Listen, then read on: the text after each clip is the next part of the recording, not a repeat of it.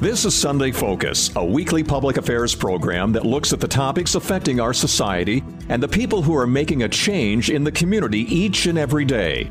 The people who have vision for the next generation. Sunday Focus presents new challenges for us, keeping you informed with topics of local and regional interest. Now the host of Sunday Focus, Christine Manica. Welcome back to another edition of Sunday Focus. This is a different episode that we're doing today. We are being joined by Mitchell Olsen. He is a South Dakota influencer, media guru, as I like to call him, and a local celebrity in his own right. And he's joining us to talk to us about the upcoming Anna Nicole Smith You Don't Know Me documentary, only on Netflix. Tuesday, May 16th is when it premieres. Hey, Mitchell, good morning. Good morning. How are you? I'm great. You know, this is a little bit different for you. You've been on the show before to talk about late night booming, and now we're talking about Anna Nicole Smith. Great title of the documentary, by the way. I thought so too. So yeah, it's called Anna Nicole Smith, and then there's like a colon, then You Don't Know Me, right? Yeah. Right. And I thought that was a great way to describe her, considering there are so many things that people, I think, don't know about her. She was misunderstood, I would say. So this is a great way to kind of explore who she really was. Yeah. Now, before we get into the meat of this production that you were a part of, let's get to know you a little bit. For anyone who's not familiar, you were part of the second season of Survivor, and that's kind of how your stardom got started. So can you tell us about your time on the show? Yes. So season 2 was, it's been back already 20 some years ago. Wow, you can remember that far. I know, it's been a while. So I was, grew up in Vermillion, South Dakota. So love the South Dakota area. And then when I graduated from South Dakota State University, I went to New York to pursue theater and television or anything that deals with, the arts. And while I was out there doing that, there was an audition that came up for, somebody had mentioned this new reality show where they're going to drop like 16 people on an island and see every week they're going to vote somebody else off, and the last person standing wins $1 million. And I thought, what a crazy premise. And I was super intrigued. And this was back when you could actually punch in like www.cbs.com and then go to the website and then learn more about this. Like there, it was back when I don't even think there was I didn't even know about Google probably. So I'm looking up Survivor and I'm learning about this and finding it very intriguing. And I printed off what I needed to fill out and I filled all this paperwork out and I filmed a 2-minute, they only wanted 2 minutes of tell us about you in 2 minutes or less. And so I filmed a VHS tape and sent that in, and gosh, literally didn't know what would happen and didn't think I would get called, and I'm so surprised that I did, and it just went on and on. But because they had 300,000 people audition for that season, and they had to whittle that down to 16 people, and that process took months. I mean, it was really quite grueling. I think that was harder than like the show itself. Oh yeah, and I told you before, I don't watch Survivor. I just never got into it. It's all right. So I'm assuming that you were eating bugs, living out in the wilderness, not really having a bathroom. I mean, when I think of a show like this, I think, gosh, do I even want to be on this show? So was this kind of your way of thinking, this is my way to get into the business and to kind of start my career that way? It in some ways, it could go that way. I mean, in fact, somebody that was on my season of Survivor was Elizabeth Hasselbeck, which a lot of people know her from being on The View. She was on Fox and Friends for many years. So she, this kind of took off and spiraled into a really big career for her. And it has for other people. So, but I don't think that was really my goal. My whole thing was musical theater, and I knew that this didn't showcase anything to do with what I did. No, it didn't. So I kind of, for me at least, my entire life and premise has kind of been just to do everything and anything that seems hilariously fun. I mean, I'm all about like having as much fun as I possibly can in this life. So I kind of looked at it more like that, as an experience, as something totally different and unique, and let's just see how far this can go, kind of thing.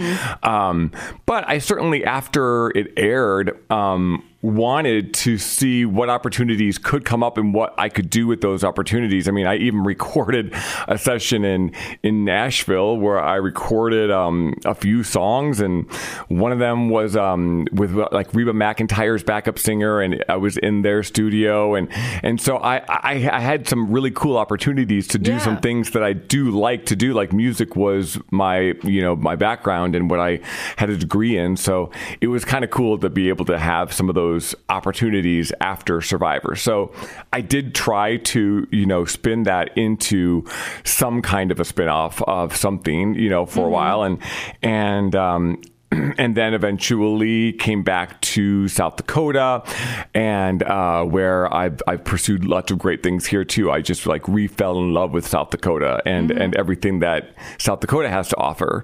And so, I mean, I couldn't imagine living outside of the state at this point. I just really like it here. Yeah. Now, you appeared on multiple TV shows after Survivor. So what were those opportunities? Hollywood Squares? One of them? Yeah. Hollywood Squares was great. That's one where you could like, I actually got to be a square, I got to sit in there, like, I think, Whoopi Goldberg was the middle square, and they filmed like 5 episodes in one Sunday afternoon. So in between the episodes, we would go have lunch and stuff with the other people on the show. So that's kind of cool. Yeah. It was fun. Also, when I was in high school, I was on The Price is Right, when I was in college, I was on The Price is Right. And then when I moved to New York City, I was cast on the Wheel of Fortune. So little did I know that there was a game show rule where you can only be on 2 game shows in a 10-year period. You can't be on more than 2 in a 10-year period. It's a federal law. So I didn't know this, and didn't get a phone call about being on Survivor for a long time, and I kept thinking, what's going on here? And finally, they never called. They had released me from the show, so I was like, I thought for sure the audition went well. And then season 2 came along, and I thought, well, there's no way that I'm going to get on season 2 if they didn't call me for season 1. So I didn't even audition for season 2, and that's the one I ended up being on. But a funny story, I was doing a musical in Utah at the time, and one of the producers of Survivor was at a wedding and sitting at the table where I was working for a woman in New York City for a temp agency, and this producer from Survivor was sitting with her at a table and telling her how she cast for Survivor, and this woman was saying, a guy I worked with auditioned for that, and he got really far, and his name is Mitchell, really tall guy, and she was like, we are looking for him. Do you know how to get in touch with him? Oh my gosh. And so she gave them my number, and they contacted me while I was doing this musical out in Utah. And 2 people had my number, my parents and my roommate. So I'm like, there's no way that. And the producers called and said, we've been looking for you. We want you to be on season 2. We couldn't put you on season 1 because there's a game show rule where we can't have more than 2. You can't be on more than 2 game shows in a 10-year period. And Survivor was considered a game show at that time because we gave away $1 million. But now Survivor is being categorized as a reality show. And so that no longer applies to you. And so we can put you on season 2. And so I'm like, okay, let's do this. Yeah, if you are just listening, Mitchell Olsen, he is joining us in the studio right now. He's a South Dakota media guru, and he has a connection to Anna Nicole Smith, which is why we're bringing him on to talk about that upcoming Netflix documentary. Before we get into that, you were part of one of my favorite shows, Deal or No Deal, as the casting director, and you've had so many other memorable moments and experiences. And it's important to know, and you said it too, you're still a South Dakota kid. You came back to your home roots. Yes, yeah, I love it here. Yeah, you can't imagine living anywhere else. Right. But yeah, Deal or No Deal is such a great show. I love that you love it. Oh my gosh, I'm telling you, Mitchell, if you were still part of the show, I would say, can you get me on it or my mom? We love Deal or No Deal. That is great. I mean, it's such a simple premise. It is. And I would always be like, no, you got to keep going at least until you get to round 5. That's an interesting show. I enjoyed casting it, although it was probably one of the most difficult shows to cast because so many people came to that audition. It was new at the time. People loved the show. It's easy money. You have to admit, that's the kind of show where you're going to get everybody to audition because there isn't any skill required. Yeah, right. So you don't have to be good at something. You don't have to be strong or even mentally strong, you know? Just gotta have enough willpower, I guess. Yes. So that makes it difficult as a casting director to try to decide who to pick. And so we based a lot of it on, you know, that interview and their energy and just how they seem to react to our questions. And so that's how we picked the people. We also played once we picked them and got them narrowed down a little bit. We would play some games with them and kind of see how they would react to winning and losing different amounts of money. So we would do that. But that was a great show to cast for, and I loved my time with Deal or No Deal. Yeah, in between meeting all these people, making connections, really hustling in the industry, you somehow made a strong impression and formed a unique friendship with someone who I like to call the modern day Marilyn Monroe, Anna Nicole Smith. Yes. So let's start with how you met Anna Nicole. Sure.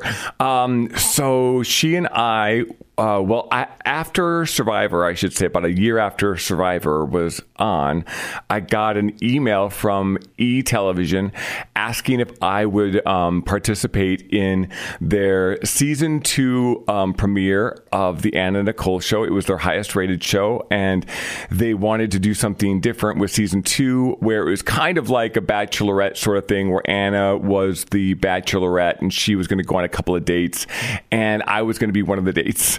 And so I thought, well, that's a crazy pairing, but it fits into my my criteria of, is it fun and ridiculous? And so I thought, let's do this. And so I was flown out to LA for a week, and I just remember showing up at Anna Nicole Smith's house, and it was just overrun with producers running around and cameras everywhere, and I felt so out of place and just like nervous, not knowing what to do or say or how to fit in.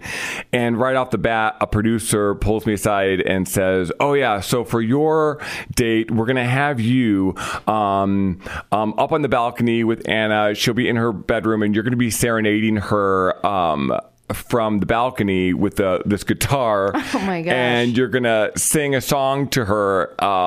And I was looking at this producer like, thinking to myself, I don't even really play the guitar. I mean, I know how to play guitar, but like not really. Right. I mean, I know how to strum a couple chords. Yeah. And I was thinking, what song am I going to sing? And he was just like, well, you know, you're a singer-songwriter, because that's what the title was under my Survivor name, was singer-songwriter. And he's like, so, you know, you can make something up, which I ended up having to make something up. But I thought I should make something up that's public domain, you know, because the producers will say we want to be able to play the song. So I sang, I did a parody to Oh Susanna and made it Oh My Anna. Oh, I like that. Yeah. So I sang that with the guitar, and it was silly, of course, but funny.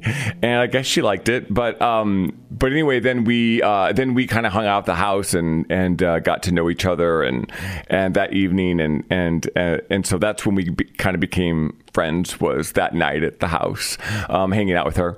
And then after that, we would message each other. Or remember IM, you know, how you would instant message on the computer. We would instant message all the time, back and forth. Late at night, I would look on my computer and she was almost always online. You know how it would show their little thing is blue. The emoji, yeah. And so I would message her and ask if she was up, and she would write back, and we would just, you know, talk about all kinds of things. She, of course, as you know, was going through weight issues at the time. She was just getting signed up with something called Trim Spa, and that was a diet, you know, pill that was really successful for her.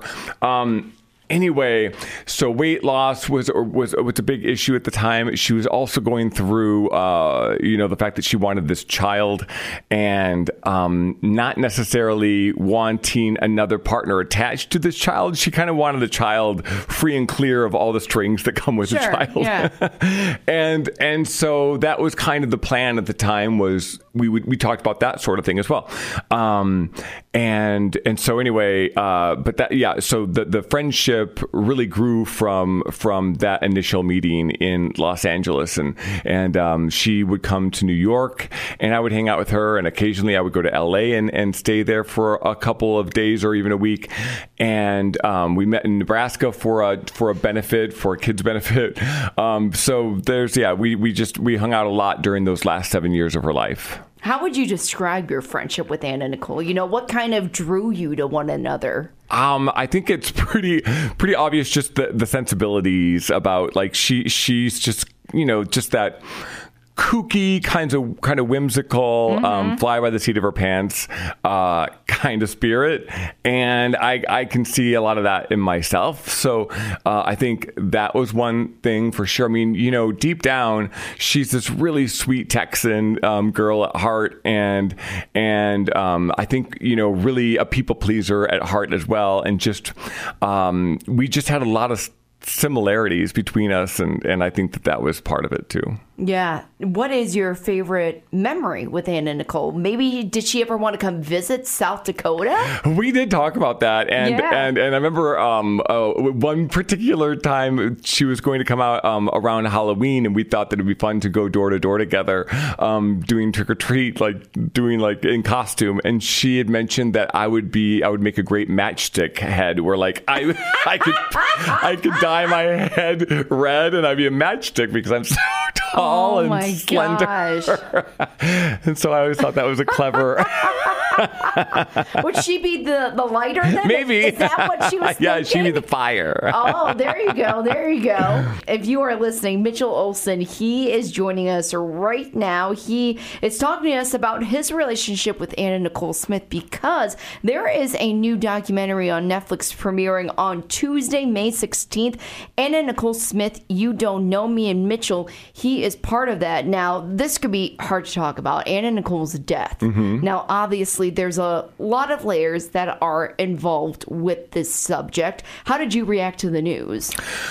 Well, I was in Hawaii at the time, and I remember so clearly that my phone, I happened to be working in Hawaii at the time for a week, but this particular day I had a break, and I was at the beach with a friend, and my phone was just going nuts. It was blowing up. You know, I looked at it, and every couple seconds somebody else was calling, and these are people that I hadn't heard from for ages, like people from Survivor, and just like people I hadn't talked to in ages. And I thought, what's going on? Like, what blew up? Because something's crazy.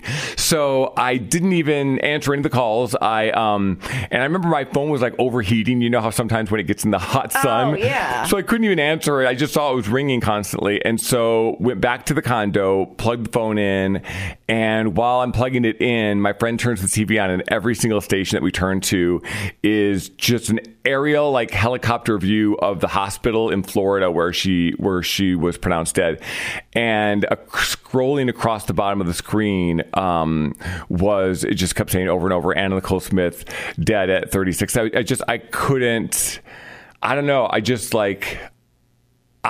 I mean, like my heart stopped. I just couldn't believe what I was seeing.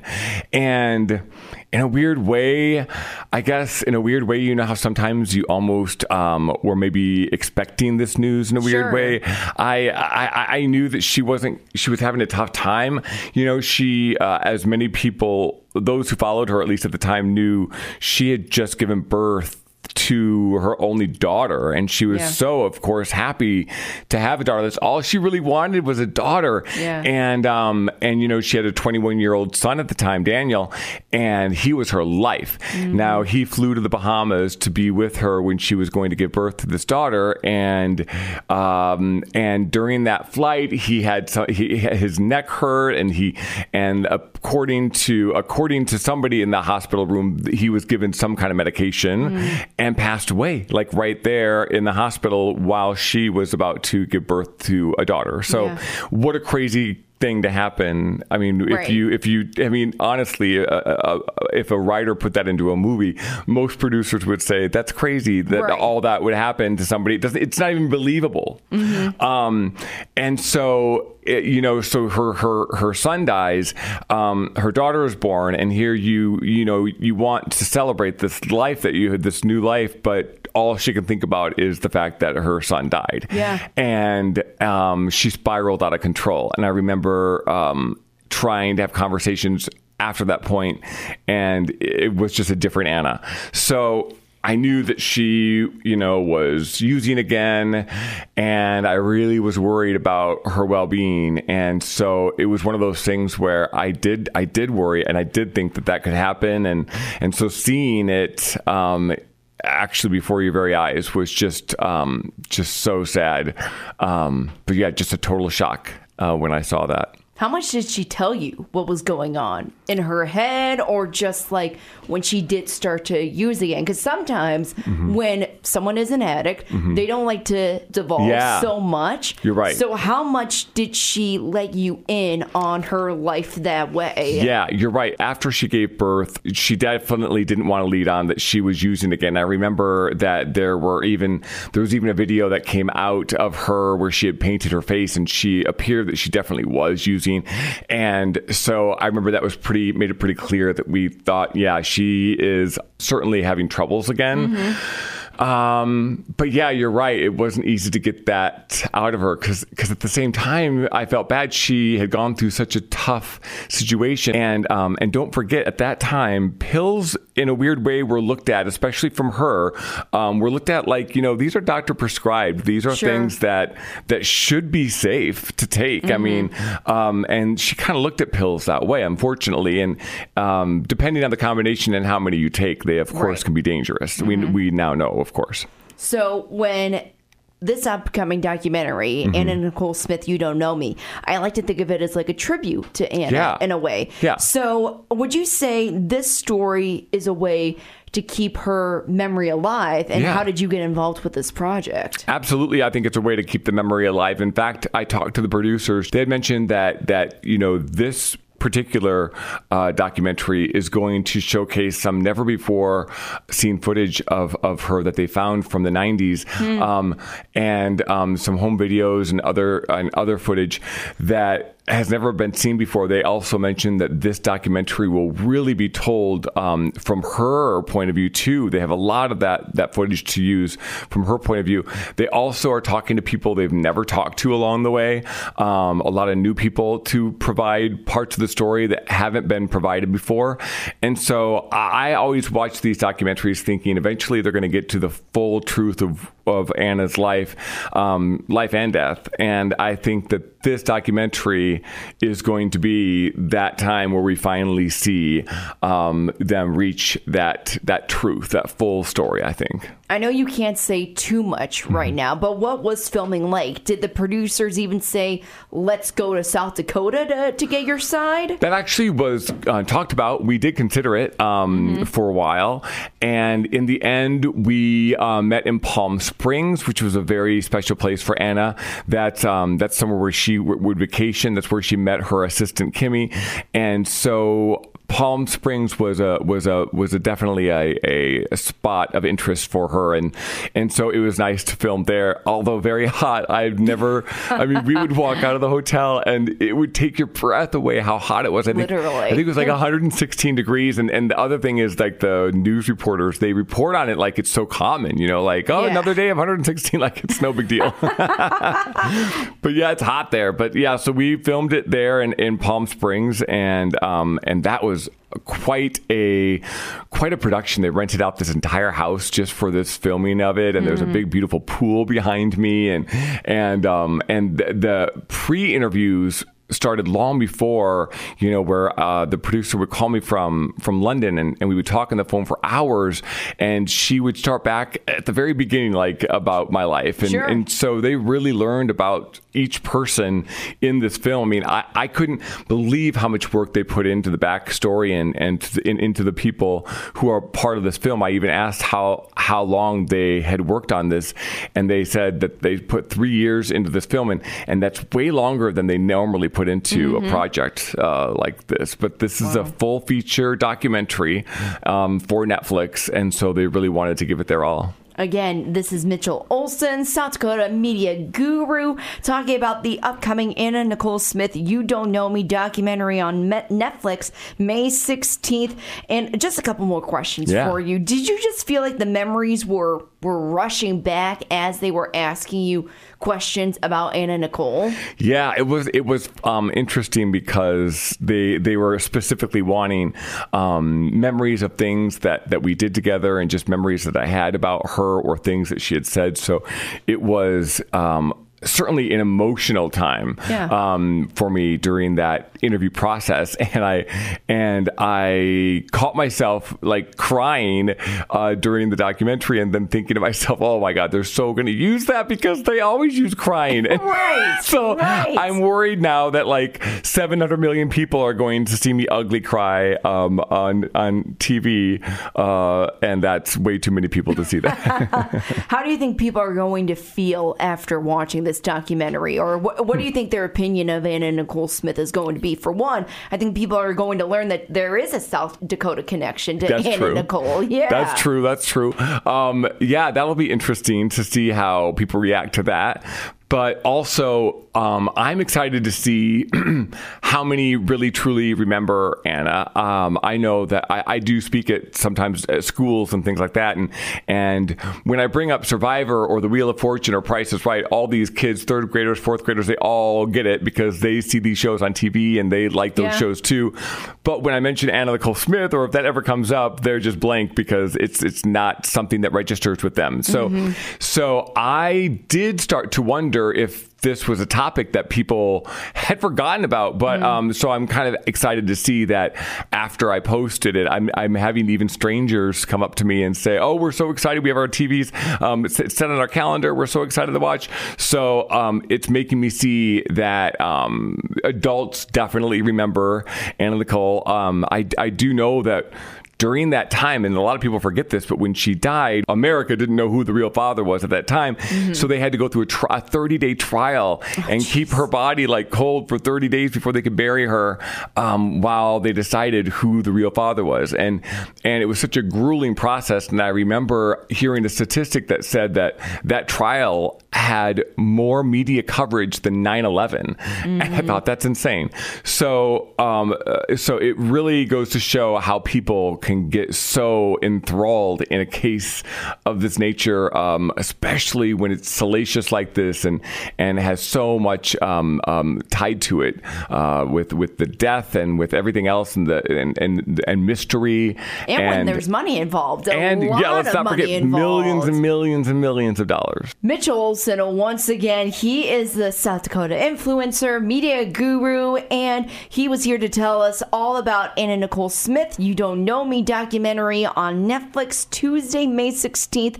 You're also part of Late Night Boomin', Mitchell. So for anyone that's wondering, just to wrap this up, when is season 2? Yes, season 2 of Late Night Boomin'. We don't have a date yet picked for that, but it's going to be, we're hoping this summer is the plan. So right now now we're just kind of getting our ducks in a row. We're talking with some potential sponsors. We're talking at potential guests. We're talking through all sorts of fun things. And so we're hoping that season 2 of Late Night Boomin' will be probably this summer.